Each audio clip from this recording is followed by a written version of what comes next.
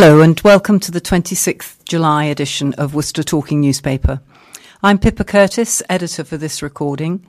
The team for this week's edition comprises Duncan Wynne as recording engineer, Carol Hartle on copying and admin, and our readers today are myself, Catherine Neal, Phil Lee, and Jane Sayers. And I'd like to extend a very warm welcome to our new member of the team, Jane, who joins us today and hopefully for the foreseeable future. And good luck, Jane. I hope you enjoy it as much as we have. So, first of all, please do keep sending us your feedback. We really do like to hear from you. Even if it's not good news, it's still important because the team here does want to make the recording as enjoyable and relevant as possible for you. If you have any comments or problems, either send a note back in your bag or ring us on telephone number 01905 767 766. And please be prepared for an answer phone to take your call. As usual, we'll have the headline stories, followed by local news, some sport, selected radio programmes, obituaries, thought for the day, and the birthdays. And if we don't have a record of your birthday and you'd like to be included, please get in touch and we can add your name to the birthday file. All the items follow on and you can stop and start them using the big buttons on your player. You can also hear the recording on our website, worcestertalkingnews.org.uk. This also has the magazine and past recordings. And as I think you know, you can now also get podcasts of all the recordings. A quick reminder that there is our wonderful talking book library available. It's free, it's being constantly updated, and we can provide a list of the books available either in large print, hard copy, tape or USB stick. I'd also like to draw listeners' attention to our 40th anniversary celebration, which is happening in 2 days' time. That's on Saturday, the 28th of July. It's from 2:30 to 4:30 p.m. and it's taking place in the Commandery Garden, Sidbury in Worcester. The postcode for that, if you need it, is WR1 2HU. And I believe there is a car park not too far away opposite the City Walls Road, Sidbury Crossroads. So do come along if you possibly can and see what we do for blind and sight-impaired people in the city. There'll be live music from the Cocktail Hour Band and refreshments available. And if you're lucky, you might meet one or two of us because I think we're going to turn up. Some of us are, hopefully, anyway. So that's on Saturday, 2:30 to 4:30 p.m. Right, on to the main headlines for this week. They are: man admits damaging hospice giraffe, drugs gang gets 27 years, police plea over mosque protest, acid attack on toddler. And the story runs on because the next headline is acid attack wasn't racially motivated. And even again, our support for acid attack toddler. So we've got quite a lot of stories on that one. Right, if you'd like to start with the main headline story, Catherine, that's over to you. Thank you, Pippa. So this is the headline story for Thursday, July the 19th. Man admits damaging hospice giraffe. Police say they have interviewed a man after he admitted knocking over one of the Worcester Stand's tall giraffe sculptures. Shocked eyewitnesses watched as a man charged at the giraffe outside the Pret Cafe on the Cross and knocked over the sculpture on Tuesday evening. The giraffe, called Gregory, had to be removed after the attack, and a photo of a man said to be the culprit has been shared on social media. A spokesman from West Mercia Police said yesterday criminal damage was reported to police at 9:17 p.m. on July the 17th. The damage is believed to have been caused at around 8:30 p.m.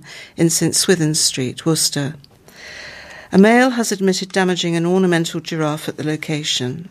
The giraffe has been removed and the area made safe. The man is due to be interviewed later today. A 21-year-old woman told the Worcester News how she witnessed the vandalism taking place. I saw a man take a run up to the giraffe and he used his shoulder to push it to the floor. He then walked off towards the Crown pub and started kicking things down there. A woman that also saw chased after him and convinced him to come back to the giraffe. When he came back, he was very drunk and was told it was for charity and what he had done was very disrespectful. And he apologised and said he would stand holding the giraffe up until someone came to fix it. Another person posted on social media that they saw the man trying to climb onto the giraffe the same night. The giraffe was part of the Worcester Stands Tall Art Trail, a project raising money for St Richard's Hospice's Build 2020 appeal to expand its premises in order to care for more people. Sarah Matthews, the project manager for Worcester Stands Tall, was showing her friend around the art trail in the city when she had a call to say one of the giraffes had been damaged. "It's just so frustrating," she told the Worcester News. "The amount of time and effort and money that has gone into this. It took the artist 3 weeks to paint the giraffe. All that effort, and it's gone within a matter of seconds. It's damaged just like that." The giraffe was one of 30 towering sculptures located in the city as part of the art trail.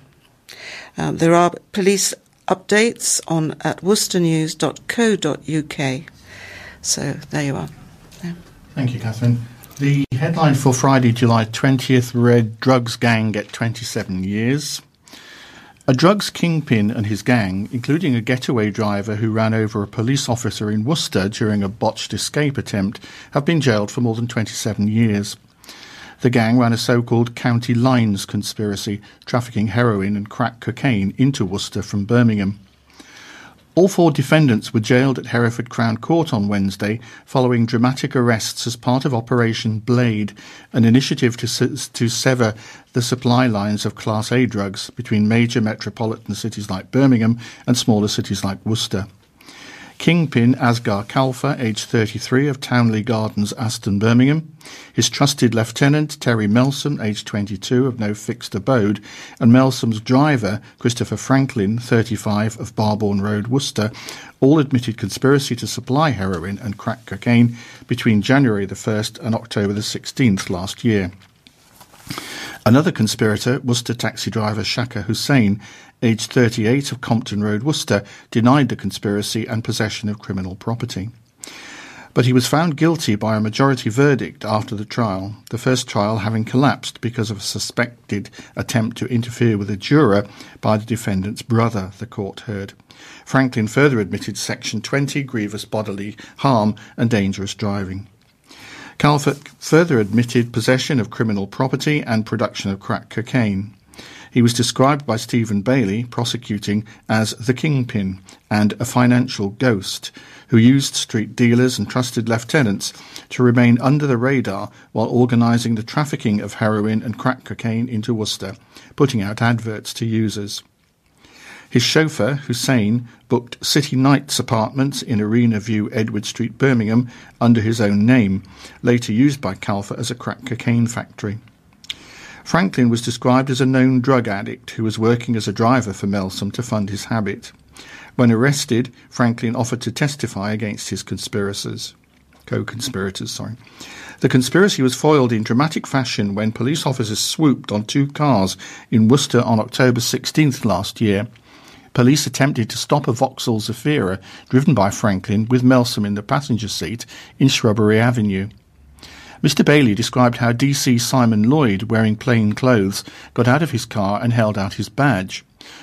But Franklin drove over his foot, fracturing the officer's right leg and damaging ligaments, which later required reconstructive surgery.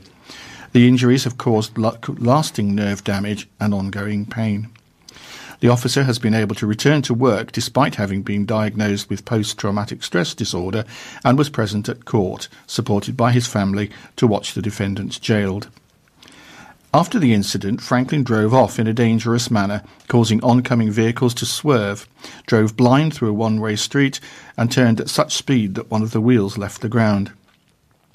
The car was stopped at the Pitchcroft car park, and police secured the keys to Franklin's Worcester bedsit, suspected to be a hub for local dealers, and there they found £470 in cash and traces of heroin. On the same day, police stopped Hussein's taxi in Loves Grove next to Worcester Police Station. Inside the Mercedes, they found Calfa and £1,890 of criminal cash.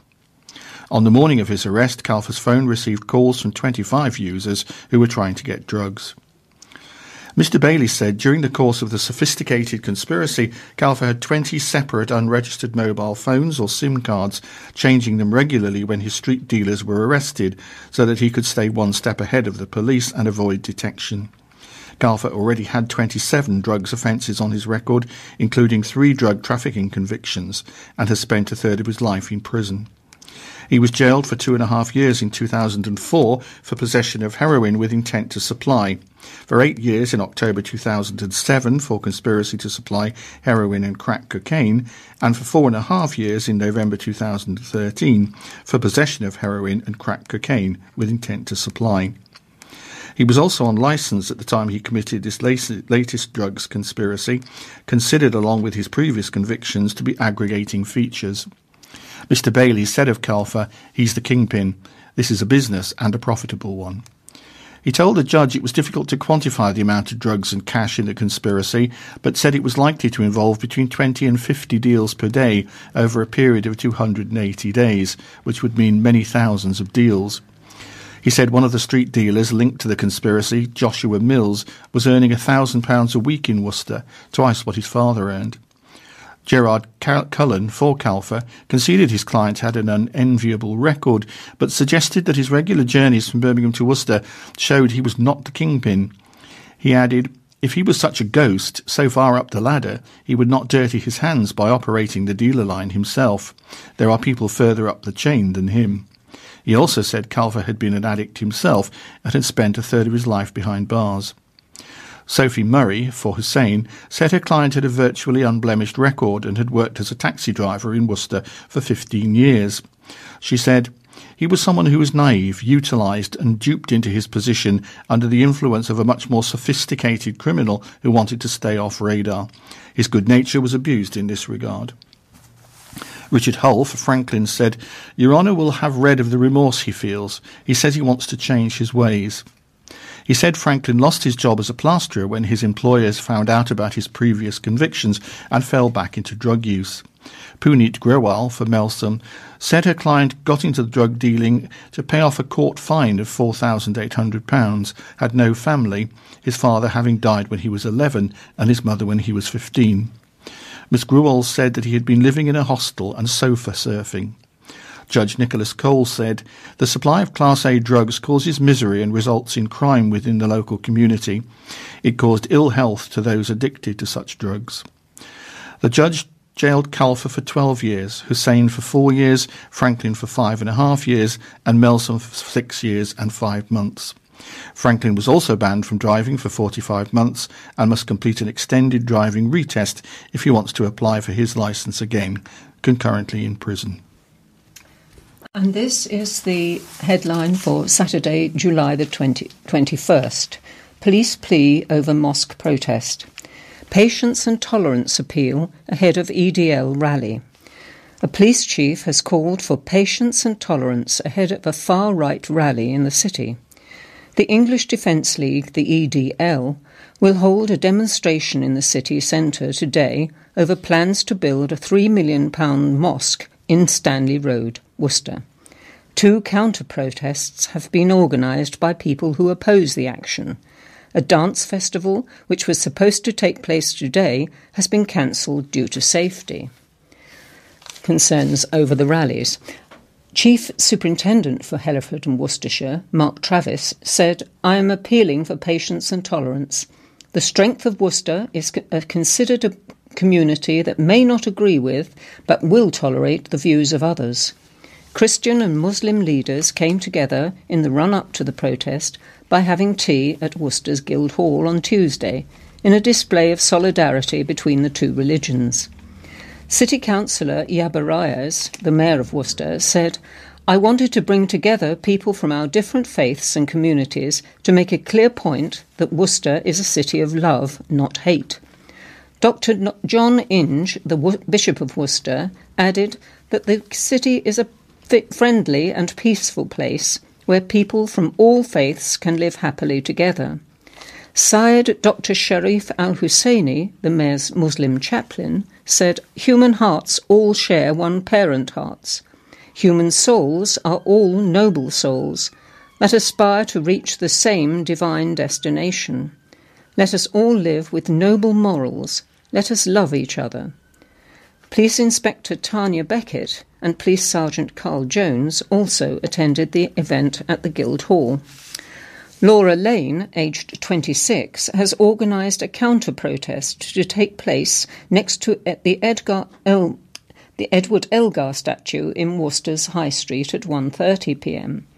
The university student plans to hand out copies of a famous poem about Nazi persecution called First They Came. Worcester Trades Union Council has set up another rally against the EDL march, which will start in Cornmarket at 1 p.m. Meanwhile, Dancefest said it regretted having to cancel its Watch Out Worcester event today. A statement on the organisation's website said, in light of the protests taking place in Worcester City Centre, the safety of those taking part and watching has to be our priority. Massive thanks to all artists and organisations who have been working so hard with us on this afternoon of free art. We are very sorry and sad that the event is unable to go ahead, but we hope to work with them again in the future. The EDL demonstration starts at 1:30 p.m. in the city centre. Worcester Muslim Welfare Association previously said it needs a mosque with more room for its growing number of worshippers. Its current mosque in Tallow Hill has enough prayer space for 500 people, whereas the proposed building will be able to accommodate around 1,300 worshippers. The Tallow Hill Mosque would be turned into an education centre under the plans. And the headline for Monday the 23rd of July, acid attack on toddler. A 3-year-old boy has been seriously injured in a suspected acid attack in a city shop. He was taken to hospital with serious burns to his arms and face after he was injured in Home Bargains on Shrub Hill Retail Park, Tallow Hill, Worcester, at 2:15 p.m. on Saturday. The boy was discharged from hospital on Sunday afternoon, and police said the long-term effect of his injuries was not yet known. A 39-year-old man from Wolverhampton has been arrested on suspicion of conspiracy to commit grievous bodily harm. Police have released images of 3 men they wish to question in relation to the incident. Chief Superintendent Mark Travis said, "At this time, we're treating this as a deliberate attack on a 3-year-old boy. The incident will rightly shock the local community, and I would like to reassure local people that we're carrying out a thorough investigation to identify those responsible. At this time, the motive for the attack is unclear. Officers are working hard to establish exactly what happened and what the substance involved was. The 3 men in the photo may have information vital to our investigation. I'm sure someone will recognise them, and I would urge anyone with information to contact us as a matter of urgency." Rachel Bryant, 22, was shopping in the area at the time of the attack. "I'd been shopping with my mum and we were heading to Home Bargains when there were loads of police and ambulances," she said. "I saw a woman crying and being comforted by police. When I heard about the little boy being attacked with acid, I couldn't believe it. I assumed the woman I saw could have been his mum or relative. It's horrendous to think something like this could happen to a little boy in the middle of a shop on a Saturday afternoon." The store reopened at around 11:40 a.m. on Sunday morning after assurances from the police. Robin Walker, MP for Worcester, described the incident as horrific. He said, "The shock will be universal. Anyone conducting such an attack on a small boy is just appalling. It's an issue upon which, rightly, there has been a lot of concern in Parliament and a move to toughen sentences for any kind of acid attack." Worcester City Council leader Mark Bayliss said the suspected attack was absolutely pure evil. "I have never heard of an acid attack in Worcester, so this is not something we have any experience of. We need to bring the perpetrators to justice, and quickly. Think, if this was a member of your family, an innocent child, A 3-year-old, probably scarred or damaged for life. The man who's been arrested is still in custody. Anyone with information about the incident, which took place at around 2:15 p.m, can call 999, quoting incident 442S of July 21, 2018. Alternatively, call Crime Stoppers on 0800 555 111. And the headline story for Tuesday, July the 24th, continues this and updates us all. The headline is Acid Attack Wasn't Racially Motivated, Too Early to Say If Toddler's Burns Are Life-Changing. Police say it's too soon to tell whether the toddler targeted in an acid attack has suffered life-changing burns, and officers believe the attack was not racially motivated. The 3-year-old boy was attacked on Saturday at around 2:15 in Home Bargains at Shrub Hill Retail Park in Tallow Hill, Worcester, and 4 men have been arrested in connection with the incident. Yesterday, West Mercia Police's Chief Superintendent Mark Travis addressed the media, saying that the attack did not appear to be racially motivated and had nothing to do with the English Defence League demonstration and counter-protests on Saturday afternoon. 3 men aged 22, 25 and 26 were arrested in London on Sunday night on suspicion of grievous bodily harm. This followed police releasing a CCTV image of 3 men they wanted to question in relation to the attack. Another man, a 39-year-old from Wolverhampton, arrested on Saturday, remains in police custody on suspicion of conspiracy to cause grievous bodily harm. Mr. Travers said, "We will not release information about the ethnicity of the family, as there is no evidence that this is a racially motivated incident. Acid is not the way to resolve a dispute. We are keeping all options open, and at present we do not know the motivations of the attack. We believe the acid was sprayed or thrown at the boy, and that he was targeted. He has suffered burns to the face and arms. It is too early to say if they're life-changing. We are hopeful they will not be. He has been released from hospital, but is being cared for by specialists at home. We currently have 4 suspects in custody. This will be a long and complex investigation. I would like to reassure people that incidents of this nature are very rare in Worcester. I would like to thank everyone in our local community and across the country for their help and support with this investigation. The response to the images we released has been fantastic. This has been a shocking incident which we know has caused a great deal of concern in our community. I can reassure people that Worcester remains a safe place to live and work. Our thoughts are with the little boy and his family at this time, and we are absolutely committed to getting to the bottom of this incident. We would ask that the media continues to respect their privacy at this difficult time. We're not issuing any further information regarding their identities for operational reasons. I'd like to pay tribute to my officers, some of whom have worked for 24 hours without rest on this investigation and have done a thorough and painstaking job. The operation has been a great example of partnership work across this police force, but also with other forces across the country. There is still work to do, and we're keeping an open mind as to the circumstances of the incident. We're still appealing for anyone with information to come forward and help us with our inquiries. Anyone with information can call police on 101, quoting incident 442S of July the 21st. Thank you. Very much the same story. The headline on Wednesday read, "Our support for acid attack toddler."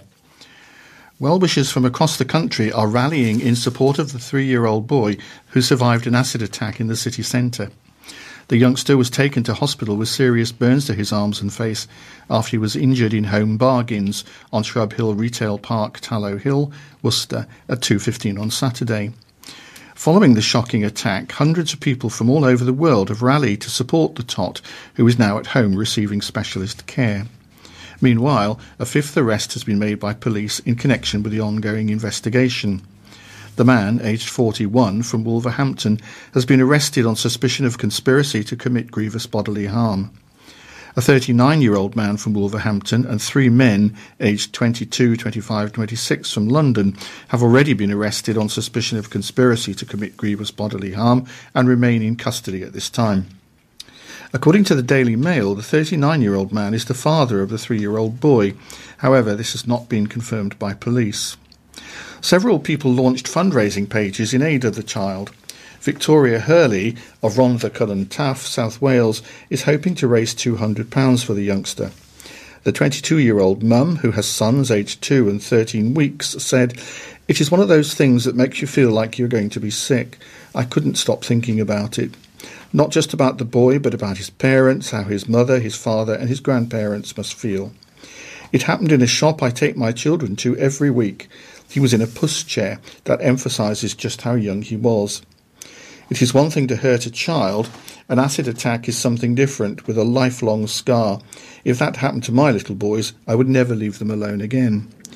How are they going to manage if his parents won't leave his side? Are they going to be okay for money? How are you going to live? Maybe his family can take him away somewhere and have family time together, or even have the money for when he is older, even if it is only £100. She added that police have told her that they should be able to arrange to pass the money to the boy's family. Darren Street of Ryde, Isle of Wight, is hoping to raise £10,000 to fund a holiday to Disneyland Orlando for the boy. The 44-year-old, who runs a recruitment firm, is father to 5 children. He said, "This innocent 3-year-old boy was unnecessarily attacked by 3 men. A 3-year-old boy who does not even understand hate or evil, yet he was subjected to this horrific attack. I often listen to Midlands News because I used to live there. When I listened to what had happened, I had tears in my eyes. Hopefully this child will not remember this horrific event, but even so, I am sure they will be scarred. This will not heal the injuries he has which were deliberately inflicted, but it will hopefully restore faith in this little boy that the world is not such a bad place and he can create some wonderful memories." Mr. Street, who is married to his 39-year-old wife Lisa, said, "When I see stories like this, I try to help people." He said he will contact the police to hand over the money and said that if he had to, he would personally take it to them in cash. A West Mercia police spokesman said they were speaking with the family liaison officer to find out if arrangements can be made for the money to be sent to the family once the campaigns are complete. To view the fundraising appeals, visit justgiving.com/crowdfunding/acid attack -3-year-old or justgiving.com/crowdfunding/Victoria-Hurley, Hurley. Speaking on the 5th arrest, DI Jim Bayliss said, "Our officers are continuing to work extremely hard on this investigation. At this time, we believe that this to be an isolated incident and that there is not a wider risk to the public. Anyone with information should call the police that could help the police with their inquiries should call 101, quoting, as we heard, incident 442S of July 21st. Alternatively, information can be provided anonymously to the independent charity Crime Stoppers on 0800 555 111. So that concludes the headlines for the previous week. Before we move on to our local news stories, I have an important announcement which I probably should have made at the beginning, but I'm putting it in here and now, which we have been asked to share with all our listeners, and it concerns the General Data Protection Regulations. So the piece of paper says, "This is an important notice. Please listen carefully." Have I given enough fanfares and trumpets for that? Here we go. On the 25th of May 2018, GDPR became law. It means that everyone has to give permission for any business or organisation to hold information about you, i.e. your name, address and telephone number. In order for Worcester Talking News to send you weekly recordings, books or the magazine, we need to hold your name, address and telephone number. These are held very securely and are only available to the administrator who receives and dispatches your wallet. You do not need to do anything if you are happy with this arrangement. However, If you do not wish us to hold your information, please tell us. Either leave a telephone message on 01905 767 766 or put a note in your wallet. This will, however, mean that you will no longer be able to receive recordings, and if you have any of our equipment, we will need to collect it. Should you have any questions, please contact us as detailed earlier. It may also be helpful to let someone else listen to this announcement if you are unsure. We hope you continue to enjoy our recordings, but we are required by law to make this information available to you. So that's the piece of heavy stuff. And we'll now return to lightweight news. No, much more. I'm sure there's lots of good news. And Jane, would you like to kick off with local stories? Yes, this is Readers Have Their Say on Glass Hotel. And this is the proposed 4-star hotel replacing the Grandstand in Worcester. Readers have had their say on the ambitious proposal of a glass hotel for Worcester Racecourse. We reported the upmarket hotel, envisioned by retired businessman Clive Parks, is estimated to cost between £75 and £100 million. The hotel will take the place of the current grandstand, with plans to rebuild a new grandstand and car park. Potential secondary plans of a skywalk and development of restaurants and bars under the railway arches have been linked to the plans by Mr. Parks. Rich Adams said on Facebook, "The racecourse is far overdue for some investment." Lee Thomas added, "About time the racecourse got a revamp." Jason White said, "Looks fantastic. Skywalk, riverside upgrades and a brand new hotel. What are we waiting for? Let's get on with it, pronto." Kevin Robinson said, "It gets my vote if it sees significant investment in the racecourse." And Jane Beaumont commented, "Brilliant idea." However, some readers expressed concerns over the flooding of Pittscroft and how this would affect the hotel and the likelihood of the hotel coming to fruition. John Maffs, 64, commented on spending £100 million on a new hotel in the worst flood zone you could possibly find. Continuing the theme of new building, this is a story about the primary school which is given a green light. A new primary school will be built on the former home of the city's Park and Ride.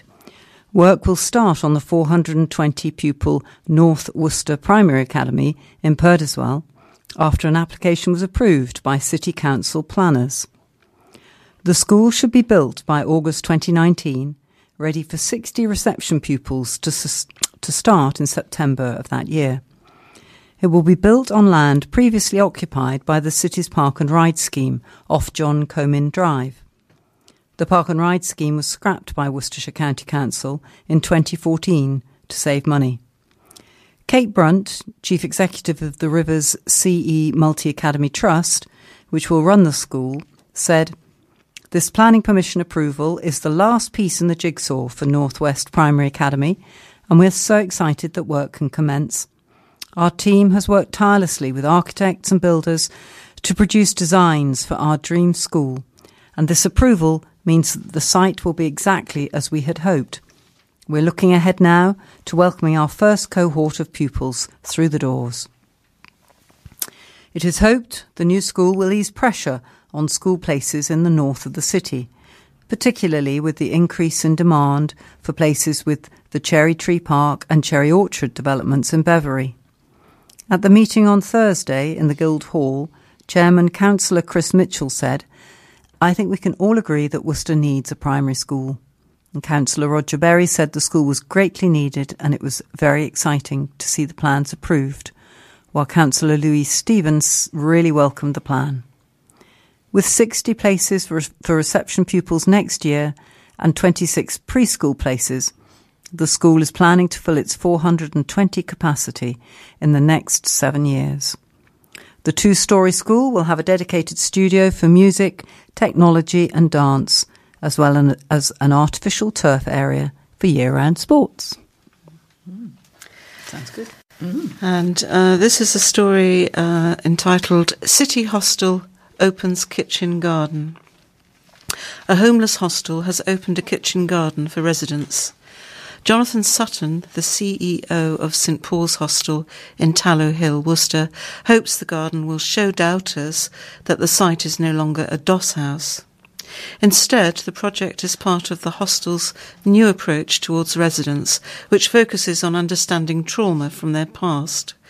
It is hoped residents will benefit from tending to the garden and that it will provide free produce for the hostel canteen. County Councillor John Smith, Cabinet Member for Health and Wellbeing, joined nearly 30 guests from Public Health, Worcester Community Trust, Sanctuary Housing, volunteers, local churches, youth support services, Swanswell and Caring for Communities and People to open the kitchen garden on July the 13th. The new feature was set up on an unused parcel of land overlooking Midland Road. Fruit and vegetables are now growing in the garden. Good. No takers for ex-fire station, reads the headline. The city's old fire station could now be converted entirely into flats, rather than include a gym and bar or restaurant as originally planned. The multi-million-pound revamp of the Copenhagen Street building, which has been left empty since fire chiefs relocated in 2015, was initially given full consent in November 2016.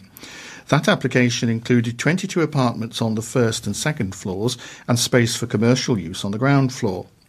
It was anticipated the complex would attract big-name businesses, but developer Ash Mill has now said the ground floor commercial accommodation has proved unlettable.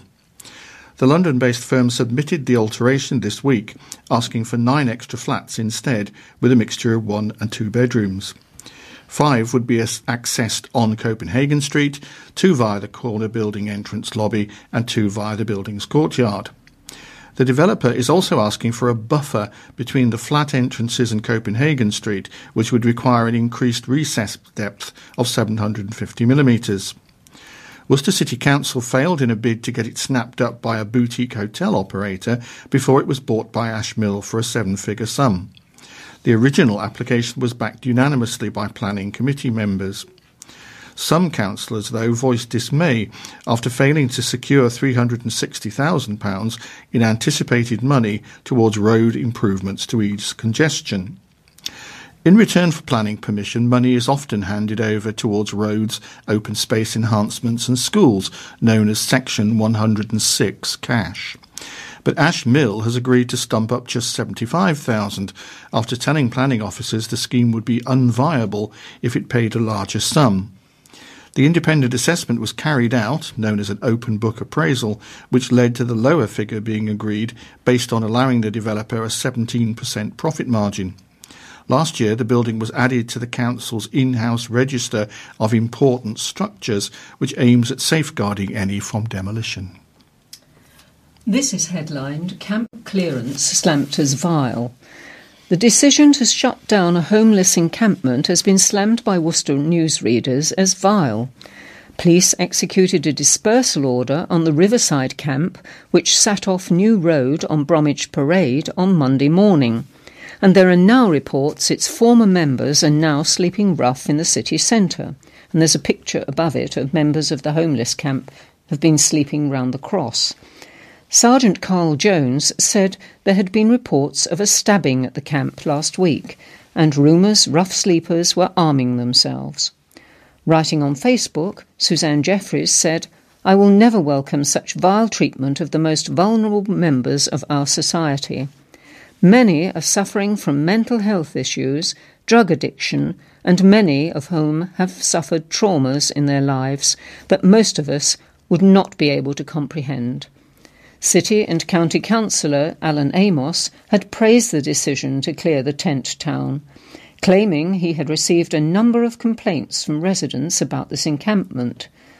"I know the vast majority of law-abiding people will be welcoming its removal," he added. Amy Lee Dowd refuted the councillor's claims that the majority of residents were in favour of the removal.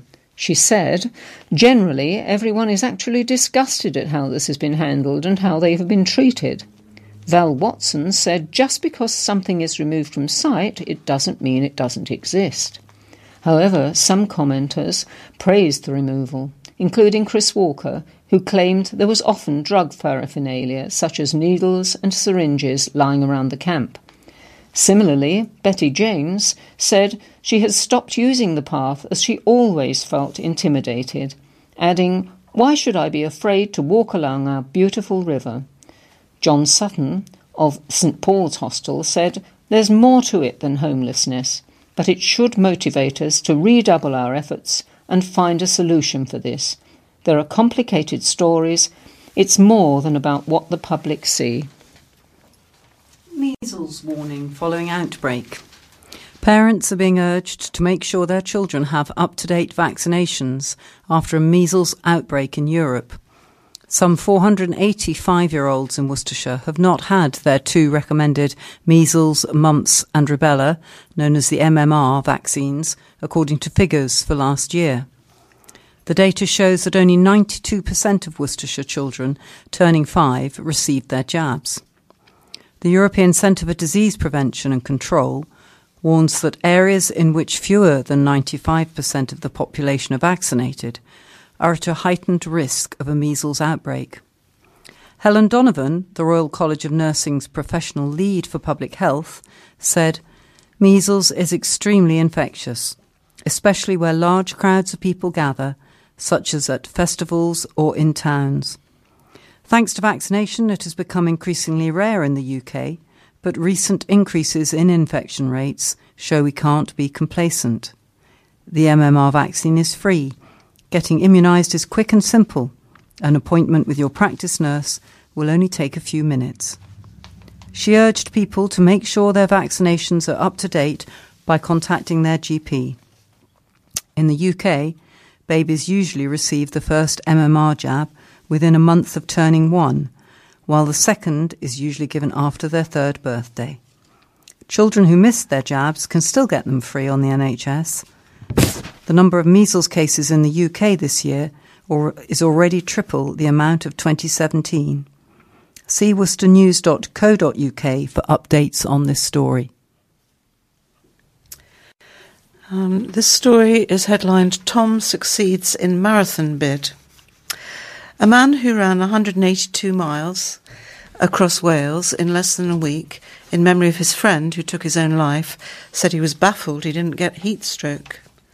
Tom Hunt from Worcester started the gruelling Offers Dyke Trail on July the 2nd, completing it in 5 days, 6 hours and 27 minutes, averaging 32 miles a day, more than a marathon. The 26-year-old has so far raised £3,000 for mental health charity Mind, inspired by close friend Nathan Tompkins, who died in 2016, with the challenge completely self-supported. He said much of the donations came in after the Worcester News reported on the challenge, smashing his original target by more than £1,000. "I actually ran 192 miles as I got lost a few times," he admitted. With a total elevation of 29,694 feet, it's taller than the summit of Everest. "The heat was totally ridiculous, and I'm a little baffled to how I didn't get heat stroke. But on day 1, I managed to drink 8.5 litres of water with only a few toilet breaks." To stay hydrated, Tom, who'd never run a marathon before and admitted I was completely out of my depth, said he drank from streams, pubs and a farm feeder to stay hydrated. "Every hour and a half I was taking salt tablets and constantly eating salted nuts to make sure my sodium levels were up," he continued. With temperatures soaring to 30 degrees during the expedition, which saw Tom carrying his own food and tenting equipment on his back, he also had a GPS tracker and a personal locator beacon fitted.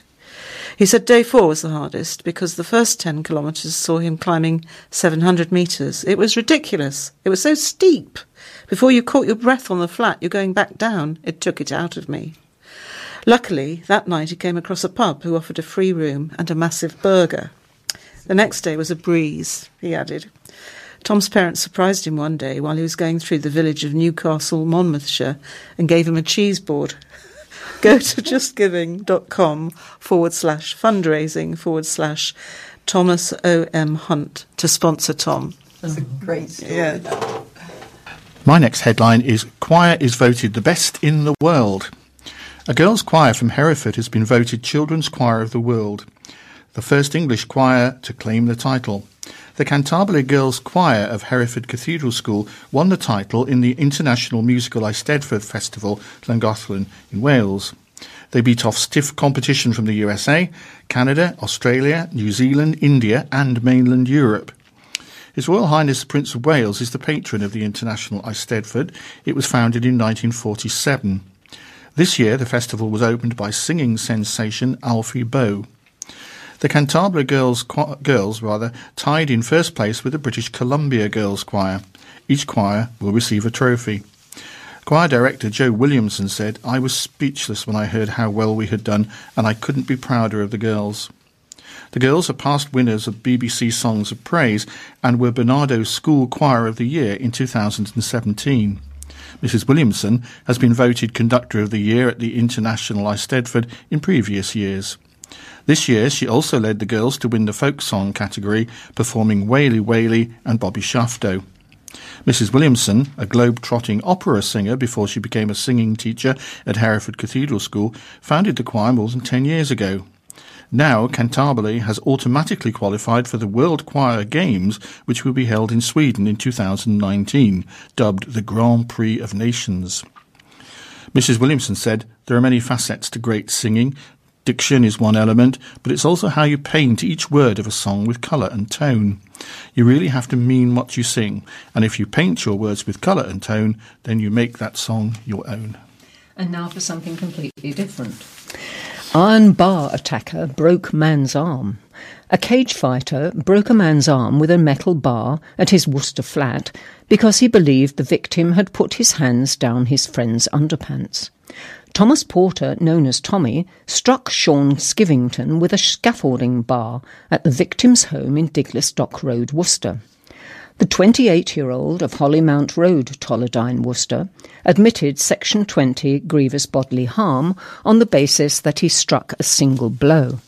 He denied that he'd thrown a vodka bottle at the injured party during the incident on November the 21st, 2016. Daniel White, prosecuting, said a 999 call was received from Mr Skivington's partner, who lived in the same block. She told police, "They're going to kill him, and there's blood everywhere." Mr Skivington initially refused to go to hospital, but when he did, it was discovered that he had a fractured right arm.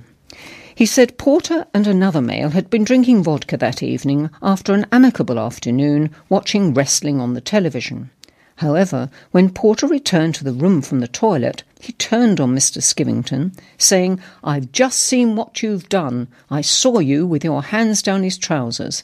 This version of events is disputed by Mr Skivington and was described as inaccurate by Mr White. However, Jason Arris, Porter's solicitor, said his client's allegations were being investigated by police. Mr White said, "A scaffolding bar of some length present in the flat for a legitimate purpose, to prop open a door onto the balcony, was swung by Mr Porter with great force into the right arm, which was raised in defence, causing the fracture." In interview, Porter described himself as a boxer and cage fighter who could handle himself. The court heard the attack had left Mr Skivington worried and paranoid if friends come round to his house, and he was constantly looking over his shoulder. He said offensive graffiti relating to Porter's allegation had appeared on his property. Because of the injury, he could no longer lift weights greater than 10 kilograms. Jason Arris, defending, said Porter had been out of trouble for 8 years. He also argued that Porter, who had been working as a decorator, had various family difficulties, including his mother receiving a lengthy custodial sentence, a drugs conspiracy case we previously reported. He added he did not accept any form of violence other than one single blow with the bar, which the Crown were happy to accept. He said the officer in the case wished to speak to Porter about his allegation. Mr Arris added, "Whether or not there are any charges are open speculation. I certainly know the Crown, in the form of the police, intend to investigate the allegation in due course. He, Porter, repeats the assertion that he saw Mr. Skivington with his hands down his friend's underwear. Deputy Circuit Judge Philip Wassell jailed Porter for 18 months. Green light for car park solar panels. A plan to put solar panels on a city car park has moved one step further after city planners gave it the go-ahead. At Worcester City Council's Planning Committee, councillors agreed to the scheme to put electricity-generating solar panels on the roof of St Martin's Gate car park in the centre of the city. The planning permission follows a further £15,000 investment in the scheme by the City Council in June, which will almost double the generating capacity of the panels from 30 kilowatts to 50 kilowatts. The solar panels are expected to generate around 41,000 kilowatts a year, which will be used to generate the car park's 920 lights and 4 lifts. Reports carried out during the planning process say the car park uses around 181,000 kilowatts annually. A light grey canopy measuring 12 metres in width and 31 metres in length will now be built on the top of the car park to hold the panels. The canopy will be sloped from the western side of the car park down to the east to allow the panels to catch the most sunlight. The car park will be the first building owned by the City Council to carry solar panels. Work on the scheme, which will cost £95,000, is due to start later this year. When completed, the City Council will save money on its electricity bill by generating its own power from the sun. It will also be able to sell the excess to the national grid and receive a government payment known as a feed-in tariff. A project to put more electric car charging points in the car park will be set up after the panels are put in place. Coin hoard dates back to the 1270s. A rare coin hoard of medieval long-cross silver pennies found by metal detectorists in Dodder Hill was recently acquisitioned into the Worcestershire County Museum collection. Hoards of the long cross period are relatively rare, only 37 are known from the whole of England and Wales, and this is the second such hoard in the care of Museums Worcestershire, the first being from Bell Broughton. This hoard is thought to date back to the 1270s. The hoard includes 2 relative rarities, a complete 3AB1 penny of Hereford and a European Brabantinus. There are fewer than 5 Hereford 3AB1 pennies and only 9 Brabants recorded in the Portable Antiquities Scheme database out of around 43,000 medieval coins. The Portable Antiquities Scheme records discoveries by metal detectorists and other members of the public. This hoard amounts to 5 shillings and 2pence halfpenny, which would have been equivalent to over 40 days' wages in the 13th century, so could either have been a considerable purse loss or the accumulated savings of a peasant. The coin hoard will be kept in the county thanks to generous donations from Felicity Marshall and from Worcestershire Archaeological Society.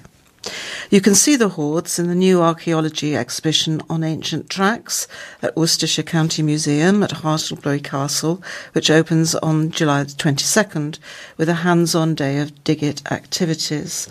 On Ancient Tracks tells the story of Worcestershire's early inhabitants using archaeological finds, stunning visuals and handling objects.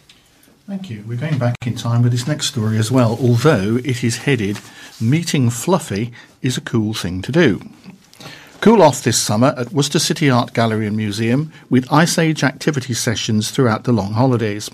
A spokesman said, "Come face to face with a Neanderthal, crawl inside our Ice Age shelter and meet Fluffy, the woolly mammoth." With the long school holidays fast approaching, Ice Age at Worcester City Art Gallery and Museum is the perfect place for families to cool off and hang out this summer. Celebrating 500,000 years of Worcestershire's history from the time our ancestors arrived until the end of the last Ice Age 12,000 years ago. The Found Family exhibition is on now and runs until September the 8th. The spokesman added, Ice Age has already received more than 3,000 visitors since opening in June and includes the oldest man-made artefact in the West Midlands, the bones of the last mammoth found in Northern Europe, and the first geological map of Great Britain. Many of the objects in the exhibition come from Worcester Art Gallery and Museum's own collections, as it is the 8th oldest collecting museum in the country. There are special family drop-in days. The spokesman said, "On August the 2nd, families can make prehistoric pottery." Now there's a sentence that needs thinking about. On August the 9th, it is Cave Art Day, where you can make your own piece of cave art. And on August the 23rd, families can create Ice Age costumes and adornment. Art Gallery and Museum manager Angie Bishop added, "Ice Age is the perfect place for families to escape to this summer. With plenty to do, lots to learn and free admission, we hope Worcester residents will come flocking in to meet Fluffy the woolly mammoth and enjoy all the different activities that are on over the holidays." The Ice Age exhibition is part of Lost Landscapes, a joint project between Worcestershire Archive and Archaeological Service. I'm going to start that again. The Ice Age exhibition is part of Lost Landscapes, a joint project between Worcestershire Archive and Archaeology Service and Museums Worcestershire. Ice Age is free and open Monday to Saturday, 10:30 a.m. to 4:30 p.m. until it closes in September. For more information, visit www.museumsworcestershire.org.uk. We're fast forward to the Civil War now. Worcester has taken another step to becoming the Civil War Centre of England after a leading historical tours company added the faithful city to its schedule. Richard Shaw, chairman of the Battle of Worcester Society, contacted the Cultural Experience Battlefield Tours Company, and as a result, a party of 15 English Civil War tourists, together with their tour guide and tour manager, paid a visit to the city. Mr. Shaw said this company do battlefield tours all over the world. I've been on tours with them 5 times, so I wrote to the managing director pointing out that they did not do any tours of the English Civil War. The approach led to the Cultural Experience devising 3 tours. This year's party covered the early years of the Civil War. Next year, a tour will cover the middle years, and in 2020, the final years, which will include the site of the Battle of Worcester, fought on September the 3rd, 1651. The early years tour included Powick Bridge, the site of the first action of the Civil War, on September the 23rd, 1642. The touring party also visited the Commandery, where Mr. Shaw gave them a tour and also took them to Fort Royal Park. They then visited Worcester Cathedral, which was vandalised by the Parliamentary Army after the Battle of Powick Bridge. Mr. Shaw gave a talk on the attack on Worcester between the 28th and 31st of May 1643, when Sir William Waller, with 3,000 parliamentarians and 8 cannons, laid siege to the city, which was defended by 1,700 royalists under Colonel William Sands, the acting governor. After numerous attacks on the Sidbury Gate, the parliamentarians left, having lost 5 or 6 captains, at least 160 slain, and a barge full of maimed soldiers was carried down the River Severn to Gloucester. The loss to the city was just 2 men and 3 women. Sir William Waller later wrote a letter to the city, commending the courage of the women of Worcester, 400 of whom helped to maintain the city's fortifications during the siege. Mr. Shaw added, "It is hoped that the Cultural Experience Tour Company will visit Worcester again next year to learn of the 4-month siege of 1646, but it will definitely be here in 2020 to visit the sites of the final and decisive battle on the streets of Worcester, which ended the Civil War." Well, fast forward to the present day, and a rather nice article about a primary school receiving lessons in looking after dogs. A school has been dubbed the dog savviest school in Worcestershire, after having lessons in how to be responsible dog owners every half term this school year. Dogs Trust Education and Community Officer Charlotte Paddock has visited Cutnell Green Primary School 12 times since the start of the school year. Her visits add up to 40 hours of lessons to 120 pupils in key stages 1 and 2. Pupils have found out how to be safe around dogs, what it takes to give a dog a healthy life, how to be a responsible dog owner, and they've heard about a day in the life of a dog's trust dog. Annette Murray, a teacher at the school, said, "This has definitely been a year to remember, and Charlotte has been great at keeping our children interested throughout the sessions. They all look forward to seeing her, as they've always had so much fun learning all about dogs and how to be safe around them." It does sound nice, but I'd love to know what lessons it comes under. And here's another story about animals. Getting a buzz from helping bees. Worcestershire has been praised for taking vital steps towards protecting the under-threat bee population. Worcestershire County Council has been recognised by Earth and Buglife for developing a pollinator action plan. If a pollinator action plan is adopted, Worcestershire will be one of a few councils with comprehensive action plans in place. The council told the environmental groups it had a policy of allowing wildflowers to grow and said it only cuts the first metre of verges and corners necessary for highway safety. Councillor Tony Miller, Cabinet member with responsibility for the environment, said pollinators, including bees, butterflies, moths and beetles, are vital for the agricultural and horticultural industries, which are both particularly important in Worcestershire. The Pollinator Action Plan that has been developed by Worcestershire County Council commits the Council to protecting pollinator habitats on land that the County Council is responsible for, such as roadside verges and County Council-run parks. The environmental groups are urging other authorities to follow Worcestershire's lead. Friends of the West Midlands campaigner, Chris Crean, said, "It's fantastic that Worcestershire County Council is developing a pollinator action plan, and other local authorities are taking steps to help our under-threat bees too." Paul Evans, Buglife Pollinator Advisor, added, "By developing a local pollinator action plan, local authorities can ensure that the needs of pollinators are considered across all their functions and that positive action is embedded in their work into the longer term." A YouGov poll for Friends of the Earth and Buglife, published last year, revealed that nearly 2/3 of the public agreed councils should be doing more to help protect our bees. More than 80% of the public backed calls for councils to help Britain's under-threat bees by cutting areas of grass less often in parks and roadside verges. Friends of the Earth and Buglife contacted all 27 county councils and had 19 replies. I'm going to read now from the Mayor's column, that's Councillor Jabba Riaz. It's headed, "Many of Us Were in Tears."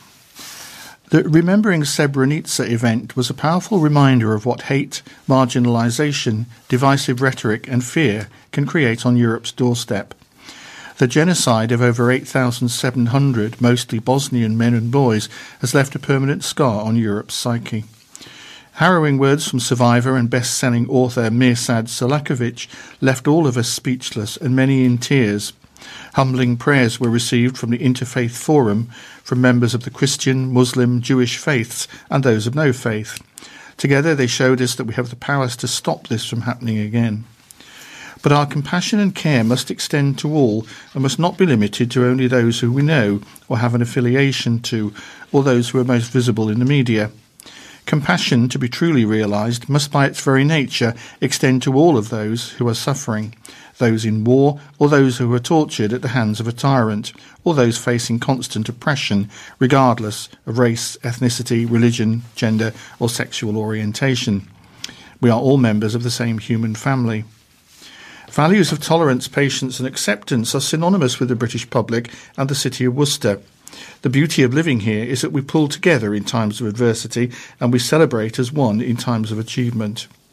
Those that seek to divide will never fulfil that ambition, so long as there is a spirit of unity, care and compassion which exists in abundance in this faithful city. I was humbled by the overwhelming support that the Bishop and Dean of Worcester, as well as many others, showed me when I invited them to the Guildhall for tea earlier this week. It was a beautiful meeting filled with goodness and positive intent. It showed what we're good at, building bridges, not walls, making friends, not enemies, spreading love, not hate. Stay happy, positive, smile, and make someone's day. And now an update on the early report, on the damaged giraffe. A coffee house owner is hoping to make Worcester's residents smile by replacing the empty plinth where the city's beloved Gregory the giraffe stood with an inflatable dinosaur. David Lane, aged 31, his partner Charlotte Good, 25, and his sister Keely Hughes clubbed together to buy the £12.99 Tyrannosaurus, which is affectionately named Dave, as a gesture to residents on Wednesday. Mr. Lane, who runs Coffee 45 on the Tithing with Miss Good, placed the dinosaur on the plinth on the cross near Pret. He said, "It's just nice. Even if we won't make just one person smile a day, that's the point of it. We saw that the giraffe had to be removed so it could be repaired because it had been damaged. It had been so nice to see people and their kids looking at the giraffes, taking photographs and enjoying them. So when I found out one had been damaged and had to be removed, then there was just one bare plinth. We wanted to put an inflatable giraffe there. However, we couldn't find a giraffe, but a quick search on Argos found an inflatable dinosaur, so we got that instead. It's not the first item to be placed on the empty plinth, as previously a small plastic toy giraffe was left there. Yesterday, we reported how West Mercia Police said a man had admitted knocking over Worcester Stand's tall giraffe sculpture on Tuesday, July the 17th. Following the incident, the giraffe was removed, and readers took to our Facebook to voice their anger. Michelle Corns said, "Shame, drunken idiots find it funny to spoil and damage them. I hope they're made to pay for it. Shame on you." Ashley Bichton said, "Low-life utter scum. Can't we bring back stocks and put the people who did this into the stocks and have the public throw old food at them?" The giraffe is part of the Worcester Stands Tall Art Trail, a project to raise money for St Richard's Hospice Build 2020 appeal to expand his premises. Sarah Matthews, project manager for Worcester Stands Tall, said, "Thank you to the people who put Dave the dinosaur on Gregory's empty plinth. It certainly brought a smile to our faces. However, please don't get too attached to him, as we're hoping Gregory will be back on the trail in all his glory early next week. We'd like to thank our friends at JMB Polishers in Pershore who have worked to repair him. We have been overwhelmed by kind messages of support from the public and would like to thank everyone for their patience." Well, that concludes our local news stories for the moment. We won't have time for any sport, and I shall begin with something that appeared in the sports section, but in fact I think it was probably one of those articles that could be crossed over into ordinary news. So I'll start with this, and I have to confess an interest in this particular story because I've met the person concerned. So I'll read on and explain at the end.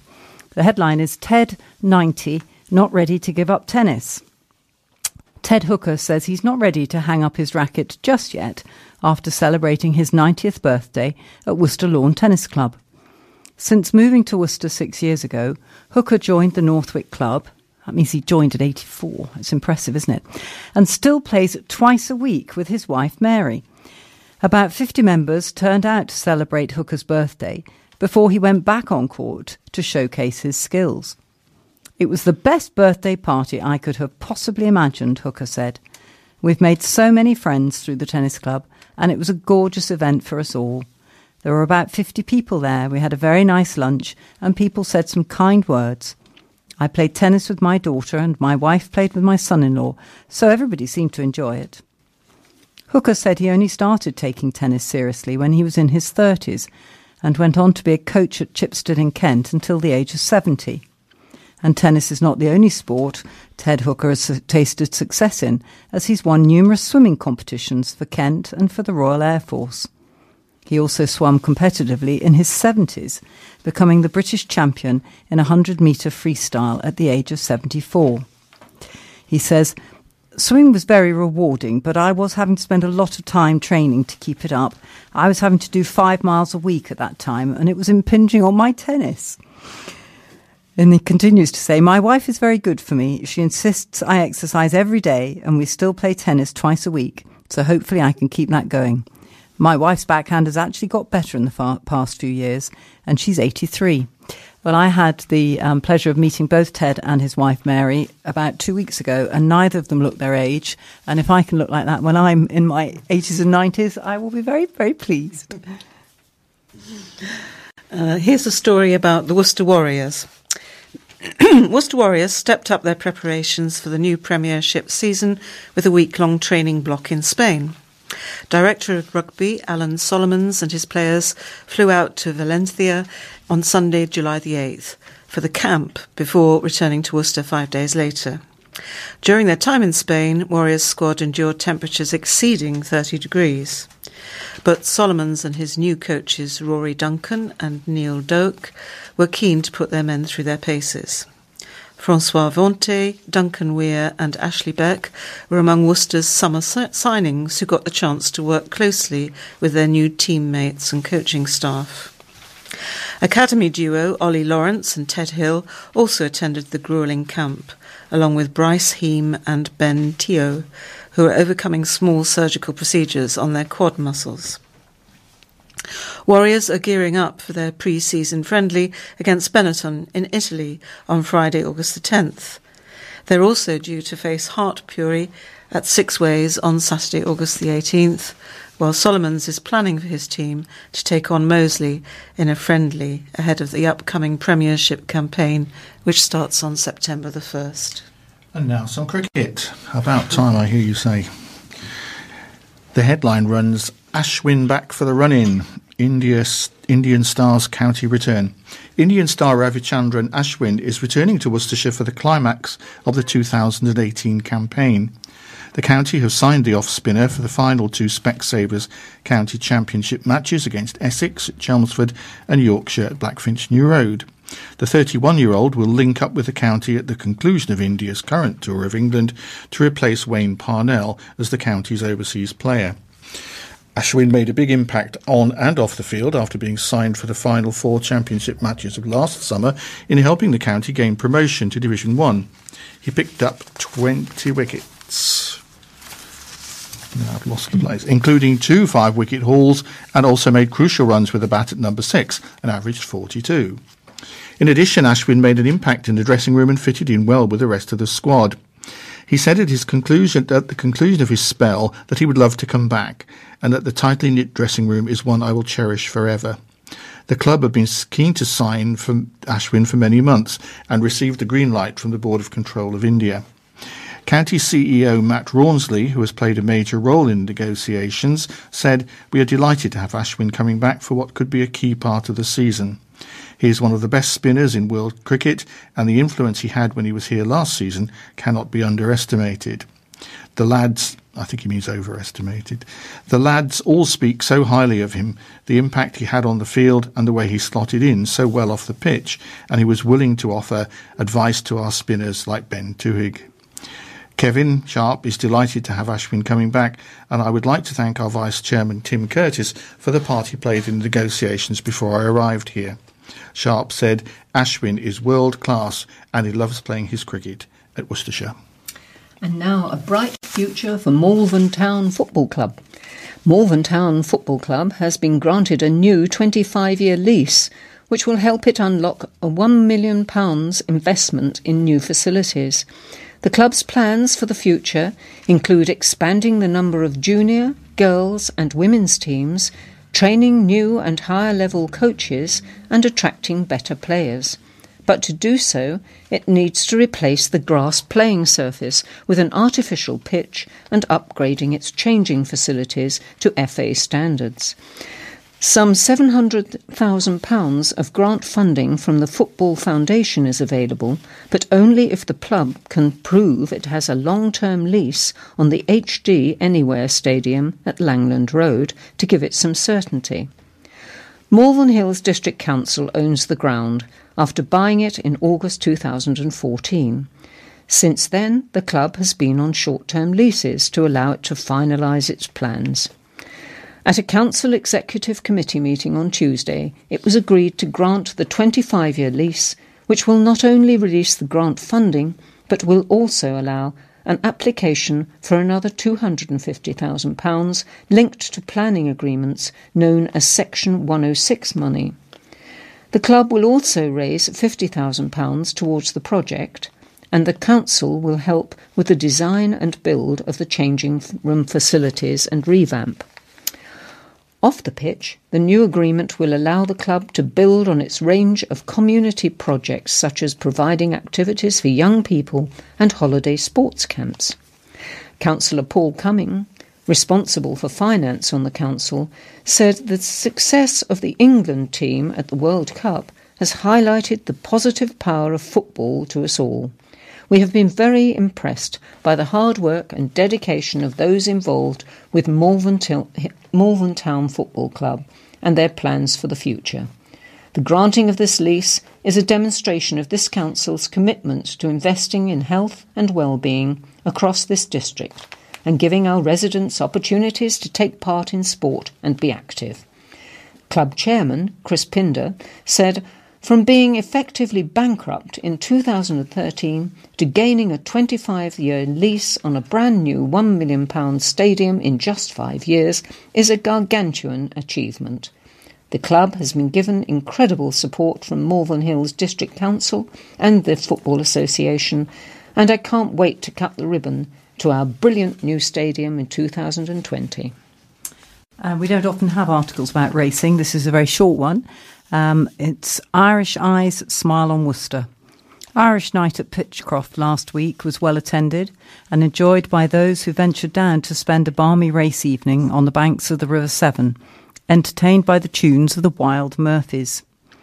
The success on the track certainly belonged to trainer Alan King, who sent 3 horses to Worcester, and all won under regular stable jockey Wayne Hutchinson. King's latest wins put him in 3rd place in this year's trainers' table, behind Peter Bowen, who also had a winner on the card, and current leader Dan Skelton. Right, a football article now. System suits players, says Harriers boss. Manager Neil McFarland has been pleased with how his Kidderminster Harriers players have adapted to a new system in pre-season. The new boss at Agborough has switched to playing with 3 at the back during friendlies with Aston Villa and Burton Albion and is keen to stick to the formation. Harriers continue their pre-season programme at home to Birmingham City today, 3 p.m. That's today's last Saturday. They put in a promising show in a 2-1 home loss to League One side Burton on Tuesday when summer signing Ed Williams scored. The game saw last season's top scorer Joe Ironside, defender Joel Taylor and new midfielder James Baxendale all feature after injury. McFarland said, "We need to be flexible as the season goes on and have the ability to switch our system, which is something we'll be working on. The players have adapted well to it and seem to be enjoying it. There's lots of work to be done on the training pitch, but at the moment it's giving us the freedom to express ourselves while also allowing us to be solid and know our jobs when we don't have the ball."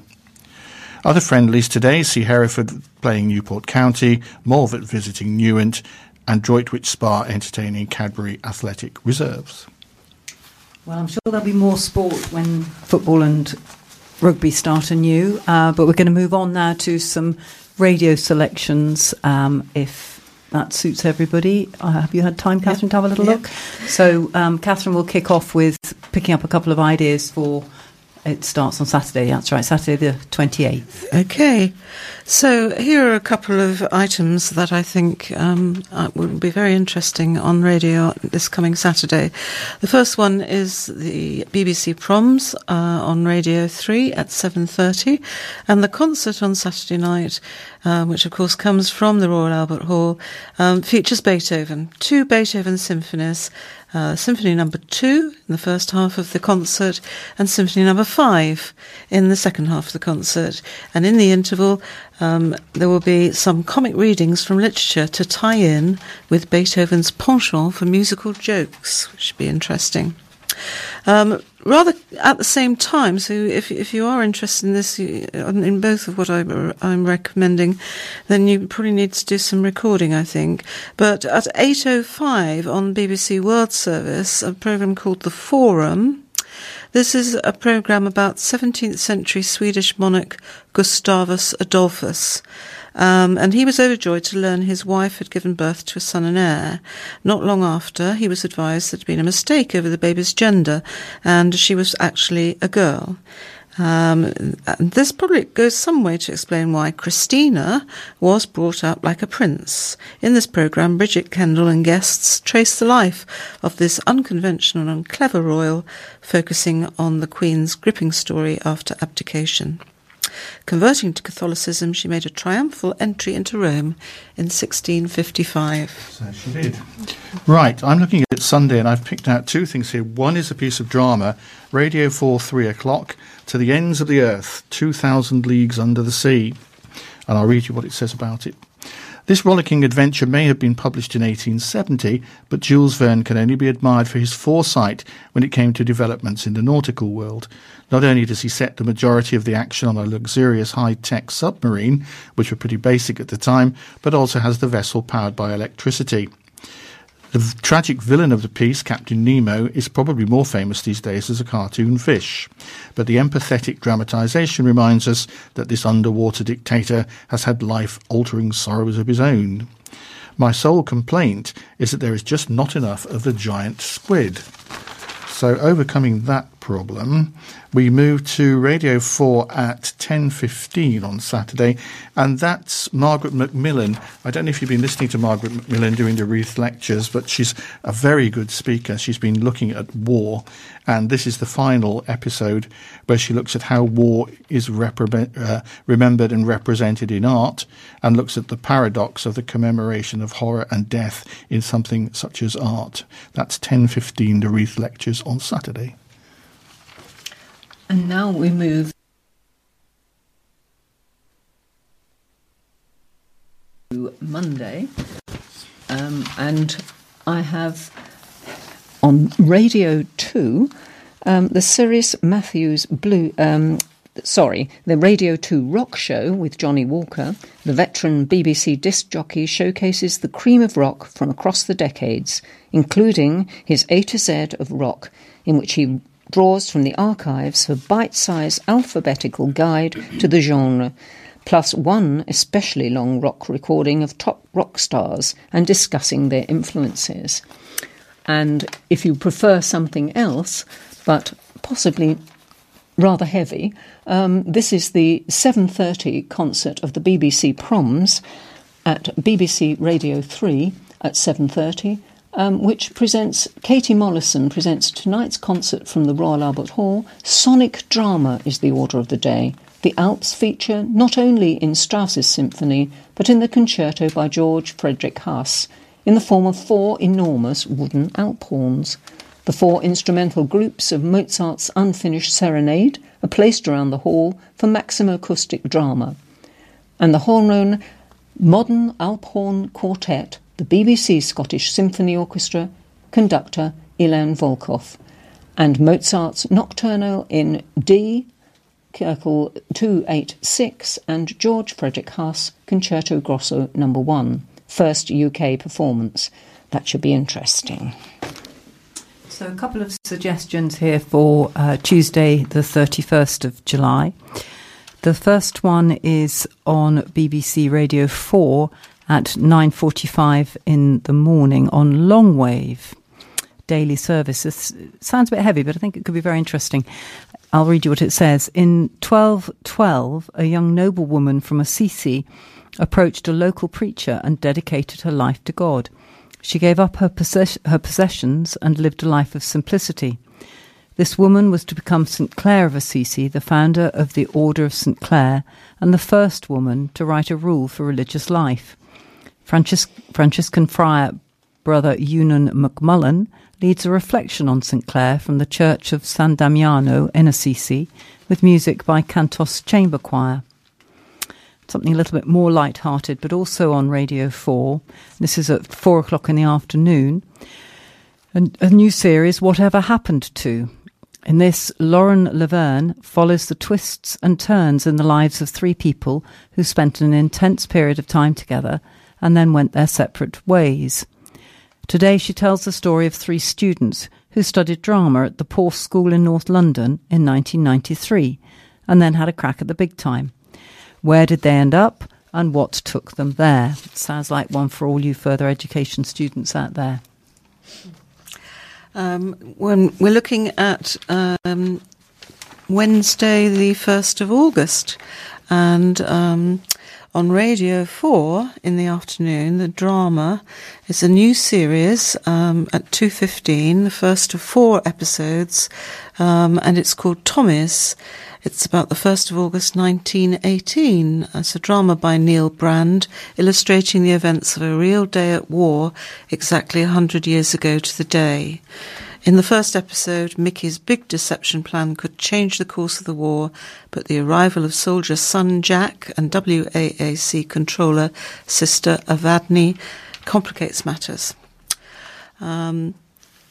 Moving on to the evening at 9 o'clock on Radio 2, there's a very interesting looking programme introduced by Christopher Biggins, where he's looking at double acts, comic double acts, and in this programme he's looking at the Waters family in London's East End, which produced 3 of the biggest stars of the 1940s and 50s, Jack Warner and his sisters Elsie and Doris Waters.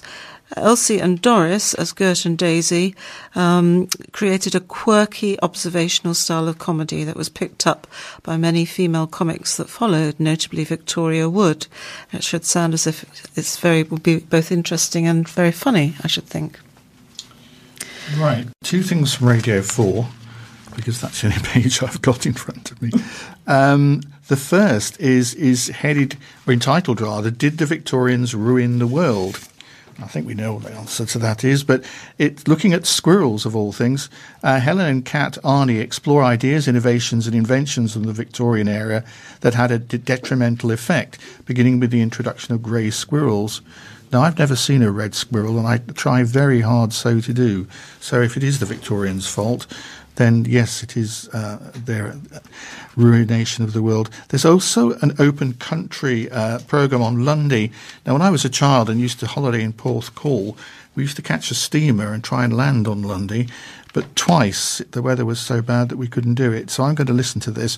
It says, Lundy Island is a granite outcrop in the Bristol Channel whose inhabitants have included pirates and outlaws. Now trail runners are exploring its narrow paths in the first Lundy Half Marathon, which I imagine means going round and round an awful lot of times. David Lindo joins them to discover why runners are drawn to the island and to observe its rare wildlife. So that's Thursday, Open Country, 3 o'clock, Radio 4. And we go to Friday now, and on BBC Radio 3, if you can stay up till 10:15, there is Square Dance in Heaven. A Protestant Reformation has traditionally been regarded as the triumph of the word, making a decisive shift from a visual and sensual culture to a literary one. But for Martin Luther, music, with its power to move emotions, was an inexpressible miracle, second only to theology. The Reverend Lucy Winkett, a trained singer and Bach enthusiast, takes the listener on a musical tour of the Reformation, featuring music specially recorded for this programme with the choir of Gonville and Caius College in Cambridge, under the direction of Geoffrey Webber. And we move on to Radio 4, and at 8 o'clock, Any Questions from Mersey Island in Essex, with Ritula Shah on the chair and a panel including critical theorist Germaine Greer, Professor of Politics Matt Godwin, and former Cabinet Minister Priti Patel. And that should be an interesting one, I think. Well, thank you all. I'm now going to read the obituaries, and I want to apologise in advance because some of these notices, the funerals have already taken place. There isn't anything we can do about that, but I will read them out anyway so that everyone is aware of who has passed away. So, starting with Stoke. Kenneth Vivian of Kidderminster, peacefully at home on July the 5th. Funeral service at St George's Church, Kidderminster, at 12:30 on Thursday, July the 26th, followed by cremation at Wyre Forest Crematorium. Stan Sansom passed away July the 17th, aged 91. Funeral at Claines Church on August the 2nd at 2:15 p.m, followed by private cremation. Eric Buckley of Droitwich slipped away peacefully at Worcester Royal Hospital on July the 10th, aged 91. A funeral service will take place at Worcester Crematorium on Monday, July the 30th at 10:45 a.m. William Bill Bernard Davis passed away peacefully at St Richard's Hospice on June the 29th, aged 87. Funeral service will take place at Worcester Crematorium on Wednesday, July the 25th at 12:15 p.m. Royston Hancox, known as Roy, passed away peacefully on July the 7th, aged 75 years. Funeral service will take place at Worcester Crematorium on Thursday, July the 26th at 10 a.m. Kathleen Dorothy Hill passed peacefully away on July the 5th, aged 97 years. Funeral service will take place at Worcester Crematorium on Monday, July the 30th at 2:30 p.m. Sheila Humphreys sadly passed away on June the 29th, aged 82. A funeral service to celebrate her life will be held at Worcester Crematorium on Friday, July the 27th at 2:30 p.m. Judith Lewis, known as Judy, of Fernal Heath, formerly of Troutbeck Drive, Worcester, passed away peacefully at home on July the 10th, aged 71. Funeral service will take place at Worcester Crematorium on Monday, August the 6th at 11:30 a.m. Arthur Overton of Great Whitley passed away peacefully at home on July the 8th, aged 77 years. Funeral service at Worcester Crematorium on Tuesday, July the 31st at 12:15 p.m. Stanley Albert Ballard passed away peacefully after a bravely fought illness on July the 7th, aged 81. Funeral service at Worcester Crematorium on Friday, August the 3rd at 12:15 p.m. Elizabeth Blake passed away on July the 8th, aged 79. A funeral service to celebrate her life will take place at St George's RC Church on Monday, July the 10th at 10 a.m, followed by a committal at Worcester Crematorium. John Raymond Mudge passed away peacefully on July the 4th, aged 80 years. Funeral service at Worcester Crematorium on Monday, July the 30th at 1 p.m. Frederick Thomas Rochelle died on the 12th of July. Funeral service will take place at Worcester Crematorium on Friday, July the 27th at 12:15 p.m. Alfred Sidney Cripps passed away peacefully on July the 19th, aged 95 years. Funeral service at Worcester Crematorium on Wednesday, August the 1st at 11:30 a.m. Bruce Neath of Southall Avenue, Worcester, passed away peacefully on Thursday, July the 12th, aged 74. Funeral service at Worcester Crematorium on Wednesday, August the 1st at 1 p.m. Joan Marjorie Ina Turley of Seabright Avenue, Worcester, passed away peacefully on Saturday, July the 14th, aged 98 years. Funeral service at St Martin's Church, London Road, on Monday, July the 30th at 10:30 a.m, followed by interment at St John's Cemetery at 11:30 a.m. So that concludes the obituaries. I'd like to ask Catherine to open the birthday file, please. 2 birthdays to celebrate this week. It's happy birthday to Ruth Riddell on the 28th of July and happy birthday to Joan Lowe on the 2nd of August. Have a wonderful birthday. And Phil, would you like to do Thought for the Day for us? I would deem it a pleasure, yes. This one is from Isaiah chapter 25, verses 8 and 9. The sovereign Lord will wipe away the tears from all faces. He will remove his people's disgrace from all the earth. The Lord has spoken. In that day they will say, surely this is our God. We trusted in him, and he saved us. This is the Lord. We trusted in him. Let us rejoice and be glad in his salvation. So that concludes tonight's recording. I'd just like to say a thank you on behalf of the team to our recording engineer, Duncan Wynne, and he's waving goodbye to you all. Yep, thank you, Duncan. And just goes for the team to say goodbye to you. So it's goodbye from me, Catherine. And from me, Phil. And from me, Jane. And hopefully we might see some of you at the 40th anniversary party on Saturday, the Commandery, 2:30 to 4:30. Be there.